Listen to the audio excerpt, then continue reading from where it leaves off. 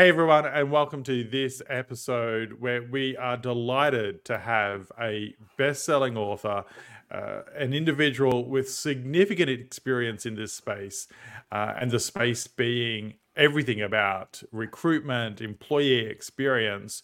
We're talking about the employer of an employer marketing advisory, TalentNet Media, the one and only Craig Fisher, and his best-selling book is titled "Hiring Humans: Attract, Convert, and Retain Top Talent in the Age of Automation." Craig, welcome to the show. Jason, thank you for having me. It's a pleasure to be here. It's great to see you. Well, I certainly appreciate you taking the time to be with us today. After reading your very impressive bio, what a great breadth of experience you've had, especially when it comes to this topic of attracting and retaining talent, which is sometimes harder than attracting these days, is retaining talent. So I can't wait to dive into the book. But would you mind sharing with the audience a little bit about your book, your background, I should say, and what got you to the point where you felt you had to put all your experience into a book? Yeah. So I when I graduated from university, I got recruited into pharmaceutical sales, and I sold drugs in Texas for a few years, and then I sold hospital equipment. And then you and I were talking about this before. The U.S. government changed the way we could entertain doctors for a living, and a lot of us jumped into the physician recruiting space. That quickly became the technology recruiting space with the .com bubble. And once you're kind of in recruiting, you don't really ever get out. So I've been in every kind of position in talent acquisition and recruiting you can imagine, as a recruiter, salesperson, manager, director, owner, operator. And eventually, as LinkedIn and other platforms came along, I started teaching my customers how to brand themselves better to make my job easier. And that eventually became a thing where they started inviting me to come speak to their teams and do side projects. And that led to a thought leadership business in the late 2000s. And it's been sort of off to the races ever since with that. Mm. Well, it's certainly an important topic, and one that I think there's a lot of misinformation around. If I think about some of the various things that come up in my social feeds around how to game the ATS system, or how to make sure that your application gets seen even if you're not the strongest candidate. It seems that there is a big focus by a lot of people on how to game the system, as opposed to the angle you take is how to actually do the right thing to attract the people. Leverage tools, yeah, sure, but get it right and don't let people game the system. So the book really came out of that desire, I guess, that thought leadership piece of helping individuals get better at attracting and converting talent and then retaining them, right? So one of the things that I'm big on, Jason, is I get to speak on a lot of stages, but I don't like to talk about things that I haven't actually had experience with, right? That I haven't done. So I document very well. I write a lot of case studies. I always have. And that's one of the deals I make with my customers. I work with a lot of hungry startups and a lot of big enterprises and everything in between. But the deal is you're going to have a real story here with data that you can report up to your management. Why did we spend this money? What was the outcome? What was the problem in the first place? And that's going to be forever a thing, right? Even if your ownership or your leadership and talent changes over the next year or two, as it will, you will have always done this, and you will have always proved that it was worthwhile. And so during COVID, I started sort of culminating these things in an order that makes sense for how I like to do talent attraction and conversion and engagement, and ultimately retain good employees. And I just had enough of them in this last year where hiring was a little slower, that I could put them in a good order. And it makes sense. It's kind of a good little I would say primer for anyone in talent acquisition on how to do the job. And all that stuff that you were talking about with gaming the applicant tracking system, and it doesn't work. I mean, there's a lot of that advice is fluff, and recruiters and TA people don't actually say, oh, we're trying to build this impenetrable wall with our applicant tracking system that no one can get through. It doesn't work like that. Yeah, it seems a bit counterintuitive, right? We will create a system that makes it harder for us to do our job. Right. Yeah. And so, granted, some of the applicant tracking systems make it harder to apply to a job, right? I mean, you have to log in or remember a login username or password, and then you have to fill out reams and reams of pages. And so, there are ways around that as well. There's light technology that you can put in between to make it easier on the candidate. There are plenty of things that you can do to make the candidate experience better. And we have to remember that, right, in this age of automation and AI and all these great tools that we are sometimes automating ourselves out of a good relationship with our on-deck circle, the people who are going to work with us eventually, and the people that we hope would refer customers and other folks to apply to our jobs. And so, if that's the experience as a candidate, could it possibly be much better as an employee? I mean, this is the promise, right? This is the carrot we're dangling. Oh, just get in here if you can, because it's great. But it doesn't seem like a good way to start a relationship to me.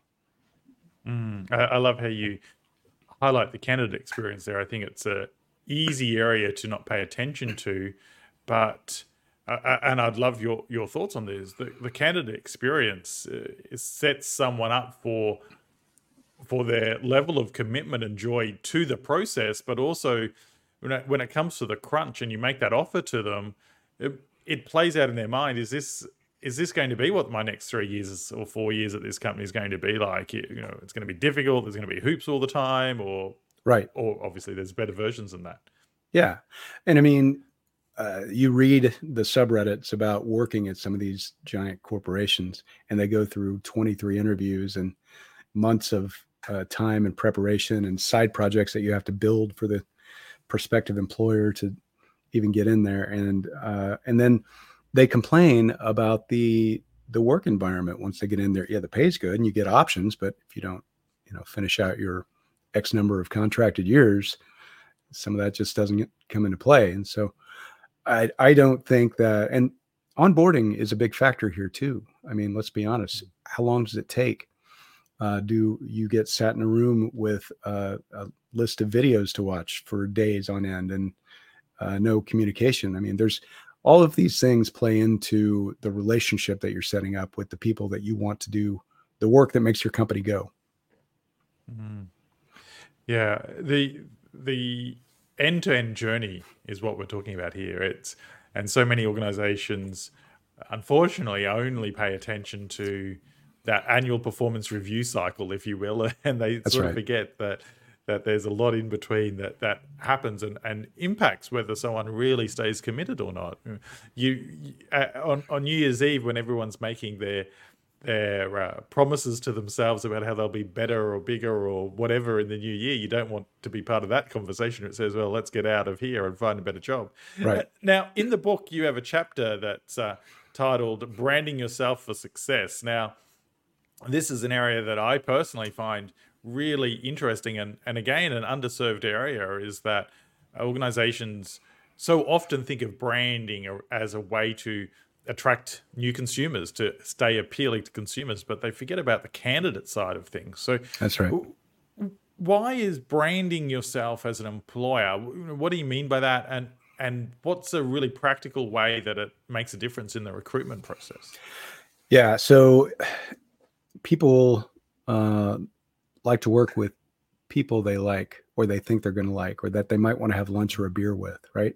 I mean, this is what you think about. It's like, can I spend every day working with these people, with this team? A company's culture is not one thing. There's dozens or hundreds of microcultures within an organization, right? Each team has its own unique culture, and certainly parts of teams. And so it's important to kind of showcase your employees, right? Both for the customer experience and for the candidate experience. And so if you think to yourself, okay, well, we're McDonald's and we don't have to showcase any of our employees. We're just McDonald's and we can just live on that. And everybody wants to work with us and eat at our store. That's not what they do, though. They show their people in every commercial, in every graphic, in every, right? I mean, maybe they're actors, maybe they're not, but very often they're real people, right? And they're showcasing a day in the life and stories with their people on all of their social channels.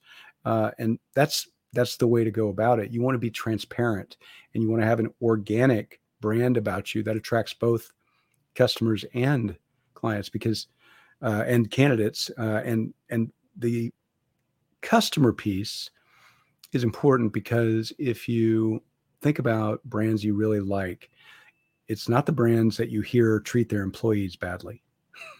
Right? Yeah, you like companies that you feel like are good to their people, and their people want to be helpful and want to work there.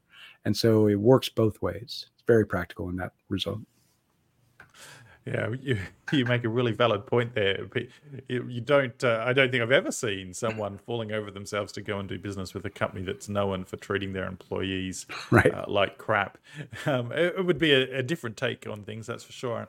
I think about companies like Disney, who have entire websites designed just to talk about what it's like to be a Disney cast member. And by no stretch of the imagination am I trying to suggest that Disney gets it right in every step of the way, but they're a great example, as is some of the other common brand names like Apple and who you think of, that actually you can see they take the time to Mm-hmm. intentionally explain what it's going to be like. In most cases, of course, they can't get it perfect, but in most cases, when you work for them. Why do you think it's that HR professionals just haven't focused on linking the commercial benefits of this work to their activities, so that when they're talking to their CFO and saying things like, I want to have my own website, I want to do a 5-part series on what it's like to work here, or do all this work, it's going to cost me $1 million, or however much. Is it because they're not used to having to link that work to a commercial outcome? Because it seems to me that it's so important, yet so many are still not doing it. I agree with you. In talent acquisition and HR, we generally tend to only link things to sort of the hiring outcomes and the employment outcomes, and not the commercial outcomes, which is not the best way to go about it, right? If you can rebrand yourself as not a cost center, which is what most CFOs think of HR as, but as a revenue center, then you've really got something, right? You're on the right track there, because when you want to go barter for dollars for new software or new processes or whatever it is, you have to take data with you and say, there's a reason why we need this. It will help us on the bottom line. The diversity question is a good one, right? There's proof that companies who are more diverse are more efficient and better off, and actually do better in overall goals and sales. So that's just a small example, but there are plenty of others that say, look, if you retain someone for just 1 more year or 6 more months, the cost is X, right? And the benefit is Y, and the outcome is Z, and you can do this. And there's a part of the book that talks about exit interviews, where people who leave the organization, even if they're voluntary leavers, if they have a bad taste in their mouth, they're the ones who are going to complain. And people who complain, right, on Glassdoor or wherever, really just want to be heard. So why don't you listen to them on the way out instead of after they get out the door, right? One last 5-minute or 10-minute conversation with their manager, for their manager, whoever they are at that time, to just say, thank you. We appreciate what you've done for us. And maybe even offer them a $5 Starbucks gift card and say, when you get where you're going, look me up and let's have a cup of coffee over the phone or whatever. I want to hear how you're doing. And, right. That sort of thing could change all of your Indeed or Glassdoor review scores in weeks or months. And it does, because we've done it. Yeah, it makes perfect sense. You've mentioned the term employee experience a lot, and candidate experience. I want to focus on the candidate experience, because it's really where things start for everyone. We don't just wake up one day and suddenly we're implanted in a new company, right? What's something that you would highly recommend people to start doing to improve the candidate experience, or to deliver a candidate experience that you think is the right one given the current environment we're in?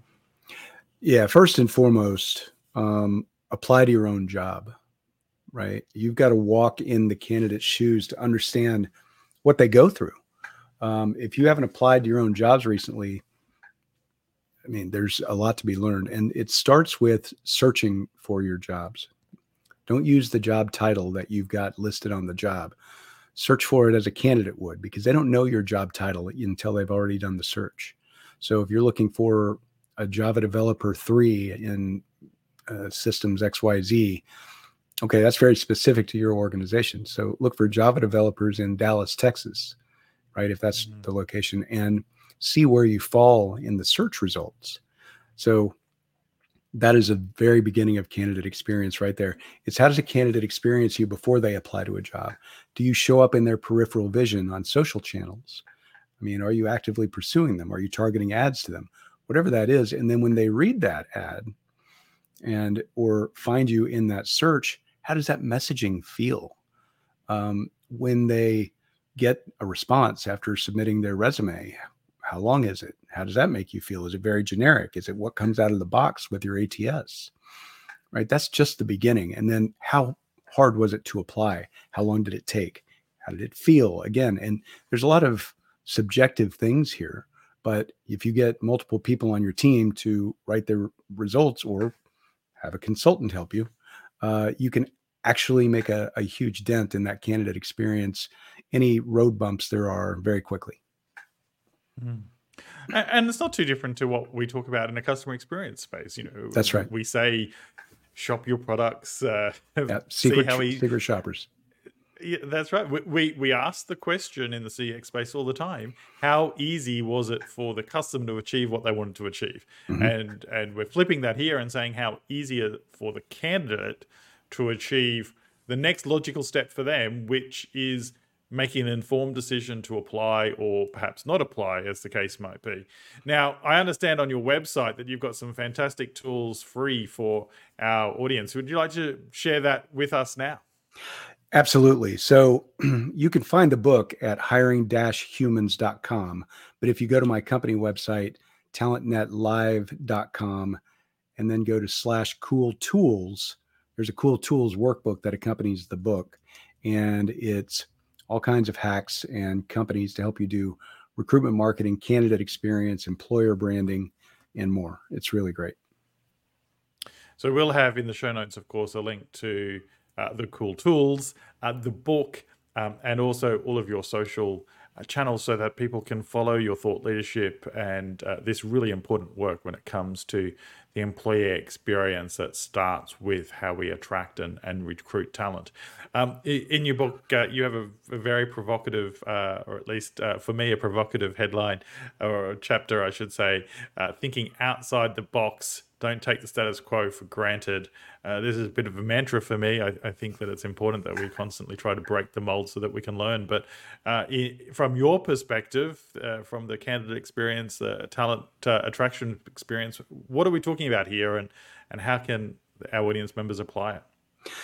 So when you're hiring, you need to think that the candidates that you're trying to attract are also consumers, right? And they're used to a good consumer experience. If you think Amazon or Apple or whatever it is, right? The things that you use every day, you're used to a certain level of results, speed, ease of use. And we should be thinking about the candidate experience in the same way. We should also be personalizing. I mean, we should be using empathy maps just as marketers do to attract customers, to understand their audience. All of these consumer-driven customer experience things should be applied at the candidate level as well. Yeah. So we've spent a bit of time talking about attracting people, the candidate experience, but you did mention earlier the onboarding experience. And there's loads and loads of books and research out there that talk about the first 90 days in business and how important it is. Um, Perhaps now it's even more important in a shorter time frame, given the talent war, as some people say that we're having. So, what's your go-to advice for employers? How do you onboard an employee so that it starts to, or I should say, hopefully continues to foster that connection and that loyalty to the new employer? Well, here's a really good example of one of the places where a little bit of automation goes a long way, Stephen. It's setting reminders for your manager of that employee to check in with them on a regular basis and don't leave them out on an island, right? Survey them as soon as they start the onboarding process or finish it, and ask them how they felt about it. How did it go? How do they think they're going to impact the organization? How was their recruiting experience and application experience? Ask all these questions. And if they had a good experience, if they had something good to say, put a button in that survey that says, hey, would you like to post this to Glassdoor or LinkedIn and talk about your hopes and dreams? And then hit them again with that kind of communication at 1 month and 3 months and 6 months and every year, and right, multiple times throughout the year. Engage your employees and talk to them about, like, in a one-on-one basis, just as you would your consumers. What's happening in the organization? Tell me about this. Don't make it a group message, because you'd never have that from one of your favorite consumer brands, right, to your email. It wouldn't be a group message to all customers. So the idea of the fireside chat or the company email, it's time to start personalizing and talk directly to your people. Yeah, make it human, can get that connection back, that That's one-on-one it. connection back. So it would be remiss of me to let you go without asking the topic of the year, AI. Yeah. Can we just use AI to take care of all of our recruitment? I hear crazy stories about platforms now where they use video technology to read my facial expressions and determine whether that's going to make me a good hire. So what's your take on AI in this process? Well, okay. So first of all, the software that you're talking about, they stopped doing that a couple of years ago. It's still, they can't get past it, unfortunately, because it's wildly intimidating and borders on illegal, right? So there certainly has been some of that, but it's not happening quite like it was originally. It's still, people are afraid of what AI can and will do to outplace recruitment jobs. And certainly we've had a number of layoffs in the talent space this year, but that is more of a function of the economy than it is the tools. So AI is just a tool, like the iPhone was just a tool, like the internet was just a tool, LinkedIn was just a tool. All of these things were going to take our jobs away, but that's not really the case. Someone has to use the tools. And, while we're on a path to where AI may become empathetic and good at understanding human emotions, we're not there yet. And so, again, I'll go back to, hiring is a deeply human experience. People want to work with people. And while we've got good impersonators of people, sometimes we still have to get online like this or in person and have experiences together. Deeply human experience. We can't let that point go unheard, because at the end of the day, we are employing humans to work in our organization. And then, of course, the other golden nugget was a reminder to us all that the tool or the technology is just that. It needs humans to run it, number one. And number two, it's only ever going to be as good as or as bad as the person that's using it, right? So some fantastic advice there. Of course, there's so much more that we could cover in the book, Hiring Humans, Attract, Convert, and Retain Top Talent in an Age of Automation. Craig, before I let you go, what's one thing our audience member watching or listening today can do straight away or really easily to start improving their ability to attract great candidates? All right. So, Jason, I would say that listening to this podcast and thinking in terms of customer experience for a candidate is a really good idea, right? Be really transparent about your organization and showcase your people. People want to work with people. And then finally, and I know you asked for one thing, but I'll just say, remember that these are your future workmates and treat them as if they are not just statistics and applicants. I love that. Remember that your future workmates, your teammates, that ultimately you want to create a great lasting memory for when they join you, and that they want to continue to partner with you beyond just that recruitment phase. Craig, it's been an absolute pleasure having you on the show today. Thanks for having me. It's great to be here. See you soon. And to our audience, if you like this show, please give us 5 stars, share it with your colleagues, and importantly, take just one step from today's episode to improve your business. Thanks for listening.